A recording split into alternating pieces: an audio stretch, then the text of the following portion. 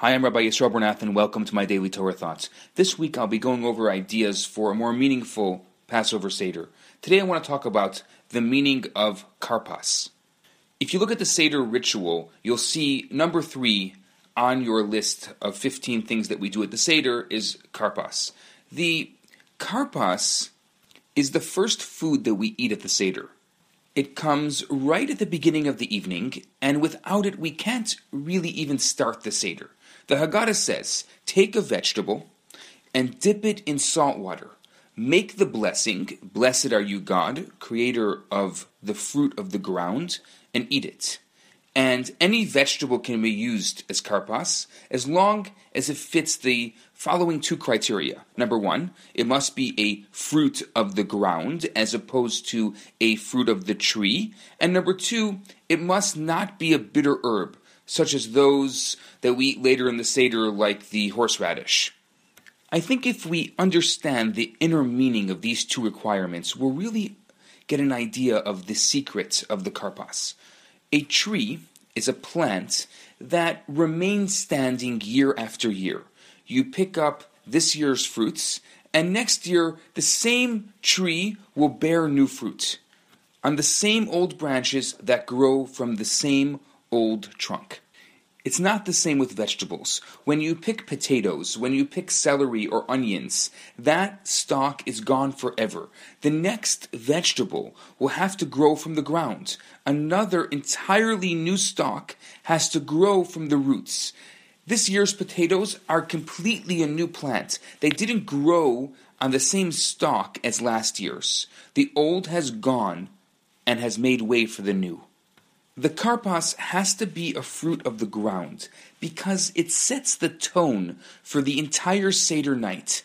Passover is about new beginnings, taking the first step towards spiritual freedom, experiencing the exodus of the soul from the slavery of bad habits.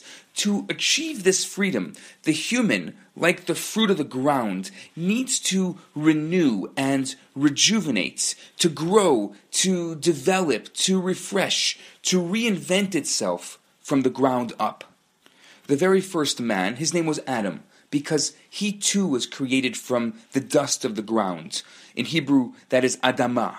So the karpas shares a message of renewal. It's more than just a nice idea. It's an integral part of the human being. We too have the power of self-reinvention. We are not stuck in the self of our past. We are not bound by our previous mistakes or past failures. We can start again. We just need a bit of vegetable therapy. Now, this doesn't mean to be callous or dismissive of our past mistakes. We have to take responsibility for them and be truly regretful. We may even shed a tear for our wrongdoings, represented by the salt water. That's fine. Tears are healthy when they're an expression of our sincere emotion. But now at the opening of the Seder is not the time to focus too much on our difficult past. We will do that later when we eat the maror. But we can't eat bitter herbs for karpas. If we want to renew ourselves, we need to start with being open and positive, not bitter and resentful. And so we sit at the Seder. We read the same Haggadah as last year. We sing the same songs in the same off-tune way. We eat the same matzah. But before we do that, we eat the karpas, to remind us that while things may seem the same, they actually aren't. This year at the Seder, we're opening a fresh chapter. We're turning a new page. It's a new reading of the Haggadah from today's perspective, not last year's. So let the story of freedom speak to you this year with freshness and originality. Like never before, let this Seder night be the launching pad for a new you. I'm Rabbi Yisrael Bernath. Have a great day. Hi, Rabbi Bernath here. I have some great news for you. My popular 4-week course, Kabbalah for Everyone, is available right now for free for the next 50 people who download it. All you have to do is go to www.theloverabbi.com, scroll to the bottom of the page, and you're going to see the download button right there. In this course, I talk about the Kabbalistic secrets to relationships, to wealth, to happiness and balance.